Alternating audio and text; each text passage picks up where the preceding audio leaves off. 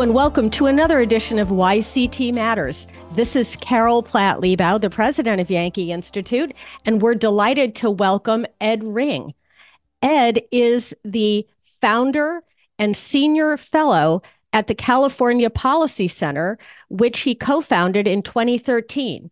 And Ed, we are delighted to have you with us. Thank you so much for joining us. You're welcome. Thank you.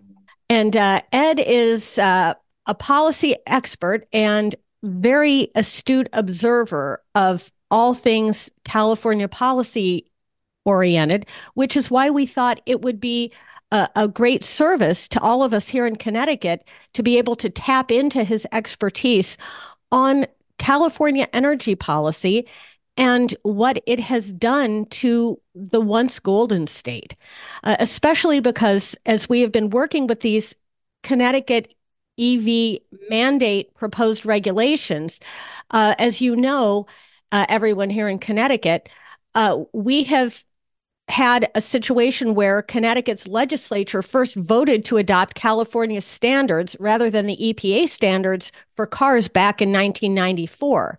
And it became mandatory in 2004 on a bipartisan basis. Governor John Rowland, a Republican, signed the so-called Clean Cars Bill into law that year. And so that was 20 years ago. And now we have a proposal by Governor Lamont that was repudiated, that he withdrew just recently to require every car being sold in Connecticut to be an electric vehicle by 2035. And he still wants to have that policy go through. There just simply hasn't been sufficient legislative support. But Ed, you know, one of the things that we were hoping you could talk about is what these energy standards in California have done. And so can you talk to us a little bit about how energy policy has evolved in California and the changes you've seen? Well, sure. I mean, in the old days, California had big coastal cities with what they would call an inversion layer. The wind coming in from the ocean would get trapped against the mountains on the other side of the Los Angeles Basin or on the east side of the Santa Clara Valley up in Silicon Valley. And you would have leaded gasoline and it would get trapped in the atmosphere and you get smog. And that was when the term smog was invented, smoke and fog. And it was unhealthy air. So getting rid of leaded gasoline, for example, was something that probably needed to happen. And you know, in those days, the environmentalist movement was probably taking care of things that we just absolutely needed to kind of get to as we evolve as a civilization and as we develop new technologies. I mean, look at Greenpeace. Greenpeace evolved to save the whales, and now I guess I don't want to jump ahead. What I'm trying to say, though, is environmentalism has gone to a new extreme where they're kind of doing things that really aren't helping the environment at all, but they're really harming the economy. And really making people's lives worse, right, Ed? Well, the cost of living in California, almost exclusively because of environmentalism, is prohibitive. And people that try to come here to have a middle-class lifestyle can't. People who live here and bought their homes a long time ago are able to adapt, but for the rest of the population, and they are trapped in those homes because Prop 13, California's famous property tax law, makes it impossible for them to move and not have their assessments recalibrated. And then they become victims to what's happening to everybody else. The big shift really began with the climate change panic that really became a full spectrum propaganda campaign, let's call it that, because that's kind of what it is. But really, about 20 years ago, and Al Gore, I think the Inconvenient Truth that came out 06, 07. Right. A big push on television. I mean, it was just astonishing how it dominated the news all of a sudden. And if you watch national news today, the mainstream, ABC, CBS, NBC, they lead with climate almost, if there's not a major international or national news story every single day, it's either about a heat wave in the summer or a storm in the winter. That never used to be the case on the news, and it's an example of how it's being hyped. And as a result, California legislature wants to set an example for the whole world to follow, one that they're coercing the United States, the other states here, to adopt. And it's completely impractical. It's raised the cost of energy and everything that follows from energy. Water requires energy. You can't pump water around the state. You can't treat water. You can't treat wastewater if you don't have energy. You can't have hot water if you don't have energy. About 20% of California's energy is for water. So they're constraining everything in the name of stopping emissions. That's creating scarcity. Scarcity is creating high prices. Well, Ed, what's interesting and sort of unfortunate is my understanding is when the Clean Air Act passed in 1970, California already had stricter standards than those that the EPA were setting out. And so the EPA gave every state a choice. You could either go ahead and follow the federal standards, or you could follow the California standards. And although a lot of states here in the Northeast don't have the topography of California, with the mountains and the ocean, et cetera, that may have required some of the original standards in 1970 or whenever, they nonetheless decided, oh, we're progressive. We're going to go above and beyond. And so a lot of the issues that you're pointing out that are afflicting California are now being exported to these other states in terms of when energy prices are high, every price becomes high because almost every good is transported, and when your gas or your fuel becomes higher cost, your cost of living is going to go up. Yeah, everything goes up. When energy and water is constrained, they constrained the building of new freeways in the 1970s. Governor Brown, in his first terms as governor when he was in his 30s, Governor Brown canceled all of the freeway projects that were planned. He canceled a lot of the water projects that were planned, which would have delivered low-cost energy and water. It would have created an infrastructure backbone that was planned to be accommodating a population up to 50 million. And California, of course, is barely 40 million at this time, but in the 70s, it was only 20 million people in California. So we're living on an infrastructure that was designed for 20 million people, and we've got twice as many people living here, which explains so much about the high cost of energy, the scarcity of water, the traffic congestion. So it's something that started a long time ago, but again, they're moving it over to things like vehicles.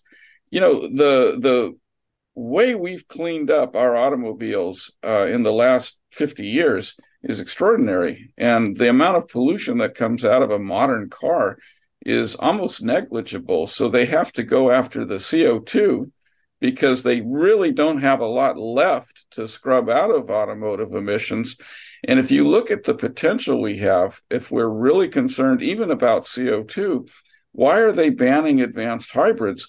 If you run a car on natural gas and you give it the engineering, for example, that a Volt had, where the internal combustion engine wasn't even connected to the drivetrain, it just turned a generator, which turned electric motors. If you built a car like that and ran it on natural gas, you'd have negligible CO2 pollution, much less actual dangerous pollution.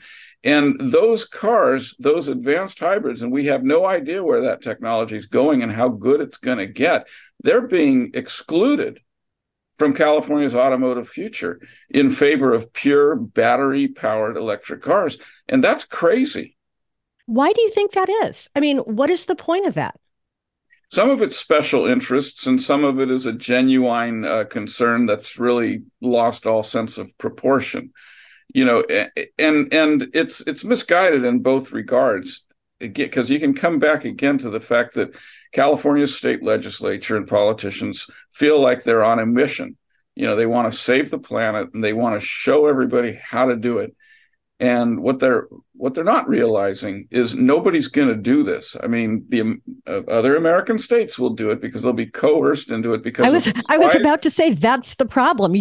They're setting a pernicious example, and that the rest of us have to try and fight back against. We've got the biggest state bureaucracy. We've got the biggest economy, which is the market that all the major corporations don't want to ignore and don't want to retool for two markets.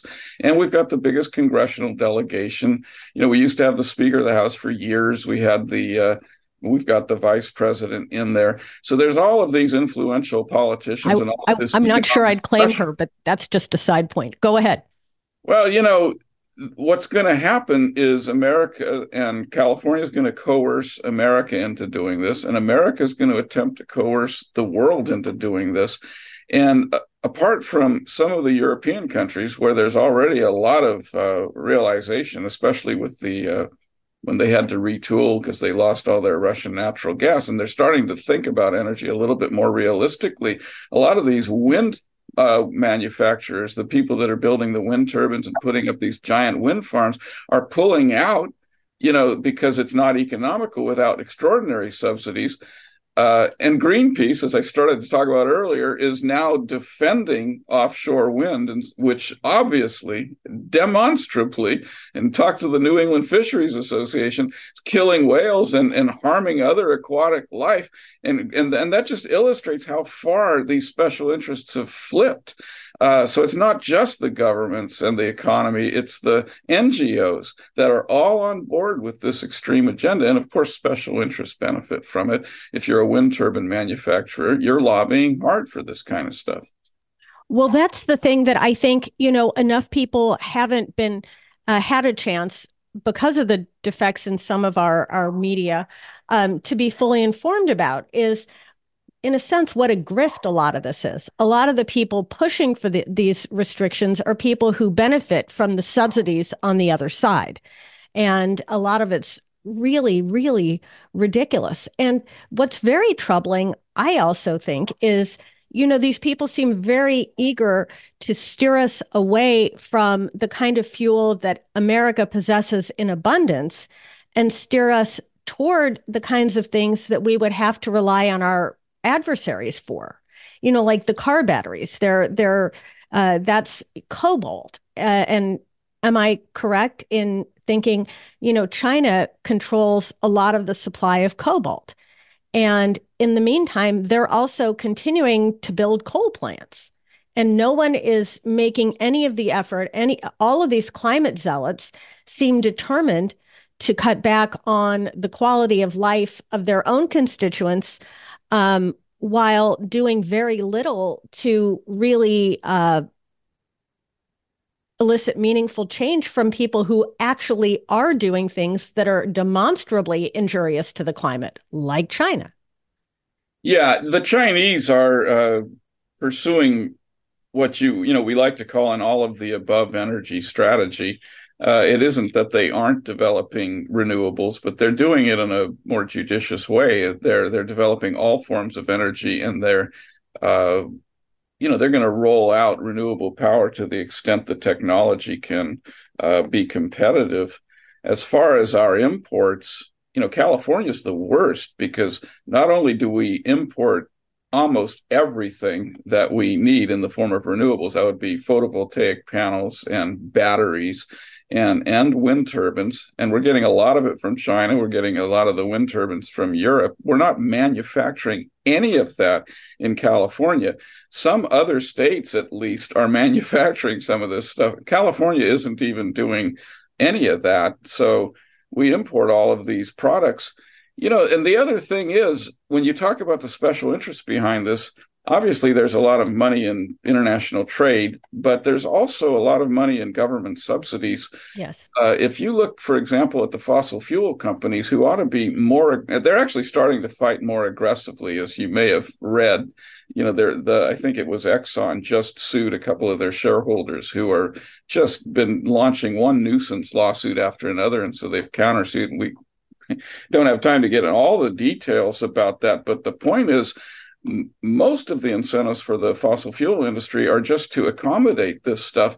And they're looking at billions of dollars available, for example, to build pipelines and develop caverns to sequester carbon so they can keep their industry alive and collect all of these subsidies at the same time. And this is a complete waste of what's going to amount to hundreds of billions of dollars if they follow through with all of this. And why is that environmentally safe to pump compressed CO2 into the earth?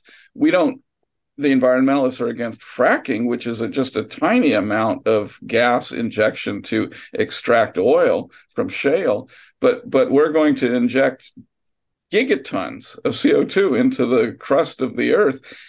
But again, the corporate interests look at the subsidies and go, well, we've got to play ball. I was going to say they got to go where the money is. Yeah, the money. And as we start to wind up a bit, can you talk to us again, just so that our listeners understand how complete the shift, because you're a longtime Californian. I lived in California between 1998 and 2011. But even since I left in 2011 to the present, I see just the stark deterioration in the affordability, in the quality of life from what I hear from friends who still live there. And, the thing that I think people in Connecticut can't understand clearly enough is what happens to the livability of a state, what happens to the affordability of a state, what happens to just the quality of life for regular people if they just go blindly down the radical environmentalist rabbit hole. And so as we wind up, will you just try and paint a word picture for us, Ed?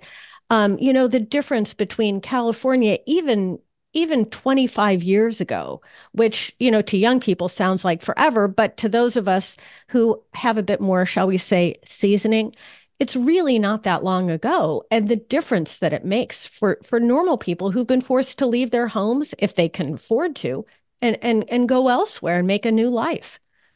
Yeah, conservatives and libertarians have, and I think it's appropriate, but, they get somewhat fixated on social issues because they're a little bit, feel a little bit more immediate, especially if you have families and children and they're being exposed to some of these social issues and indoctrination. But in the meantime, quietly, the agenda of the so-called net zero movement is moving forward swiftly, and it infects every aspect of your life. So you're not just talking about the fact that California has $5, I think it's down to $4.25 at the cheapest gas stations per gallon of gasoline. You're not just talking about 40 to 50 cents a kilowatt hour of electricity, which is ridiculous. It's so unnecessary. You're also talking about an agenda that's trying to curtail anything that could be deemed to cause emissions of CO2. So that means you have to have cities that can't grow outwards, but have to grow inwards with so-called infill and urban service boundaries, where everybody is mandated to permit, for example, multifamily housing in a residential neighborhood where everybody relied on the zoning when they moved there and invested their life. You're looking at, as a result, housing scarcity where the average house is $850,000 in California, the average home price, which is more than 10 times the average household income in California. And this kind of unaffordability is a consequence of trying to achieve this so-called net zero. And as we could go on, but we're almost done here. But this is counterproductive to the environment as well. The only thing that you're trying to achieve is this so-called net zero. At the end of the day, it's necessary to take another look at whether or not we're really in a climate crisis. Because if you concede that argument, you've lost half the battle right away. And that's the trump card that's being played in every state legislature, in every agency, with every public comment, everything that is policy-oriented surrounding energy and water and transportation and housing policies now has to address this climate crisis. And if you're not willing to challenge that, you've lost half the battle before you've even gotten on the field. You're pushing water uphill. It's something that people have to be willing to look at some of the credible, very responsible, very qualified climate scientists and ask yourself, is this a crisis? And even if it is somewhat of a crisis, ask yourself, should we be adapting to this in a responsible way that looks out for the interests of working families, or should we be doing whatever it takes? Because if we do whatever it takes, special interest benefit, you exterminate the middle class and you make almost everyone dependent on government subsidies to live. And that's a downward economic spiral that you can't at some point recover from. So we have to be willing to challenge all of this. And, Ed, it reminds me of the way that the Faucians approached the pandemic. There was no responsible balancing of risks.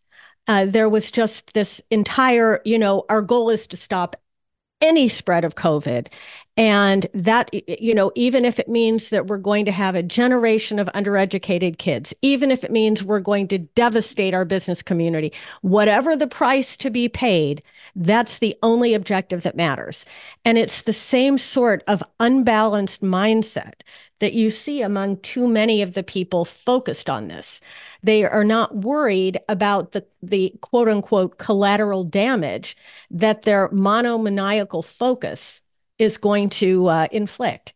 And the people who pay the price are working people and the middle class. And it is awful. It is just awful to have to witness all of it, especially when a lot of it could be so easily avoided with a better informed legislature and calmer heads and an approach to policy that doesn't view environmentalism as a religion. Yeah, it's being used as a religion, and at the same time, we have to be rational about it, but we also have to expose the special interests behind it and explain that, just because you talk about net zero doesn't automatically give you moral high ground. There's hidden agendas everywhere, and people have to be aware of that. Absolutely, and I think the point you made about conceding, the climate crisis, it's really writing a blank check to government for totalitarianism. You're absolutely right. So I appreciate your taking the time to warn us about how dangerous it can be for Connecticut to follow California down the environmentalism rabbit hole, and all of the insight you've given us this morning. Thank you so much, Ed. Well, I hope it's helpful. Thank you. Thank you. And this has been Ed Ring, co-founder of the California Policy Center in 2013 and senior fellow at the California Policy Center. Thanks, Ed, and thanks to all of you for joining us. We look forward to having you with us again on the next edition of YCT Matters. This is Carol Platt-Liebau, president of Yankee Institute. We appreciate your having been with us. I'll show you